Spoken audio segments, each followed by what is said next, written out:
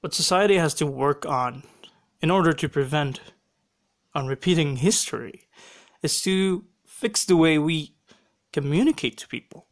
What society needs is really just understanding each other. No matter what your beliefs are, no matter what political alignment you have.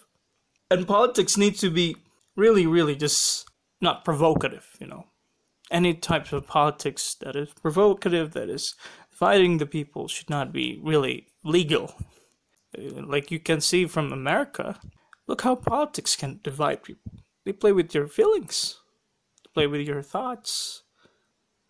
You lack the understanding to understand each other as society. And that's sad. As, the top of the food chain, as the so-called king of the jungle in this earth. We're just as primitive as apes at the end of the day.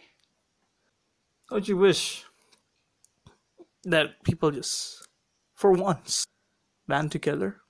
Like COVID, even in global situation like this, and COVID, there's just so many people just doesn't want to cooperate. Even in making vaccine, it's all business every time. If we want to progress into a better society, a futuristic one, like the ones in the movies, are very harmonic, we have to at least, respect each other. Try not to just fucking bomb each other. But I guess that's impossible.